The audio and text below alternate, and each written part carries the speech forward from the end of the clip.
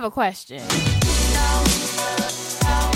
If you have been waiting for Joy Has Questions to go from that little 60 seconds that it is daily on Instagram, then never fear. Because Monday, April 2nd, 2018, it is officially happening. Joy Has Questions will be debuting in podcast format. I just want to shoot the shit with all my loved ones, highlight a couple of millennials doing bomb-ass things in the community, and not just within the Chicagoland area, but also elsewhere.